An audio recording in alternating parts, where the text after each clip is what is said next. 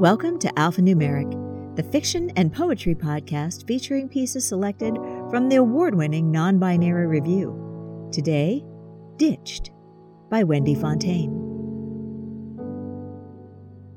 You stood at the bottom of the bunny slope waiting for me, your face pale and empty in the moonlight.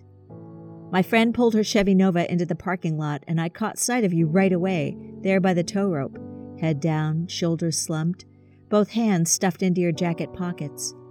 When the car stopped, I clambered out, asking if you wanted to go for one more run, maybe get some hot cocoa in the lodge, extra marshmallows, my treat.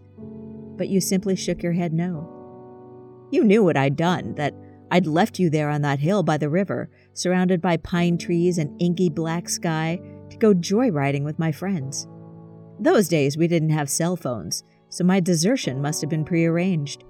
I must have asked them to come and get me, to take me away from the obligations of looking after my 10-year-old brother. Or maybe they just showed up. All I know is I left you. I left you and didn't look back. Perhaps I thought you wouldn't miss me, or that I'd return before you even noticed I was gone. Either way, I kicked off my skis, dropped my poles, and jumped into the passenger seat, eager to put some distance between myself and responsibility. My friend peeled out of the lot and headed into town, first to Main Street to flirt with boys. Tony, who worked at the gas station, and those basketball players from another high school. What were their names again?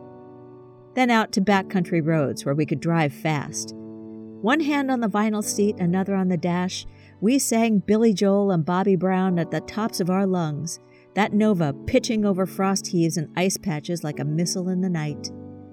Sometimes I wonder how we managed not to crash, not to fly off the road into a ditch, that old brown car tumbling end over end, flinging our limp bodies into some farmer's frozen field. I guess when you're 15, you don't think about those things. You don't think about the people you'd leave behind, how they might feel when you're gone. You don't really think about anything except boys and Billy Joel and going nowhere fast.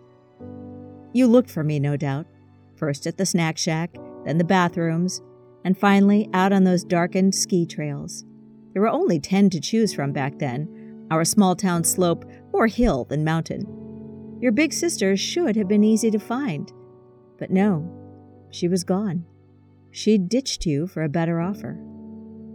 It stung, that rejection, that act of abandonment. We'd always been close, the two of us.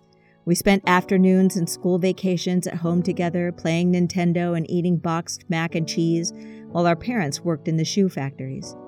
We get the neighborhood kids together to ride bikes or throw the football. On rainy days, we watched movies and played video games. The one where the little guy jumps on mushrooms. That was our favorite. We fought, of course, but never for long. Staying mad meant having no one to talk to. I suppose by the time I was 15, I wanted something else. I wanted Friday night football games, trips to the mall, and fast rides through town. Things that made me feel older, more mature. Things that didn't include my little brother. When Mom finally came to the slope to pick us up, you could have tattled on me. You could have told her what I'd done. She would have grounded me for sure, for a month, maybe longer. But you didn't say anything. You sat in the front seat staring straight ahead, as quiet as you'd been on that bunny slope where we stood side by side in the dark, waiting to go home. I had always assumed our drifting apart began much later, in our 30s and 40s, when politics became a sticking point, when you got married and I got divorced, when our kids were born, when our dad got sick, when I remarried and moved to the opposite side of the country. But maybe it started much earlier than that, on the night I jumped into a Chevy Nova and rode away. This has been Ditched by Wendy Fontaine, read for you by Lisa Quintana. Our music was Sad, Thoughtful, Serious Piano by Ashot Danielian, provided by Pixabay.com. Alphanumeric is a production of Zoetic Press and is mixed and mastered by Zoetic Press. You can get any of our issues in a 3-format bundle that can be read on any device by going to zoeticpress.com. And while you're on the website, check out Random Access Memory, featuring the best in nonlinear literature. It's free to read at zoeticpress.com/random-access-memory. If you love us as much as we love you, please support us by going to Apple Podcasts and giving us a rating and leaving us a swell review. We'd appreciate it more than we can say. You should also subscribe so you don't miss a single episode. Non-binary review, because humans are hardwired to tell stories.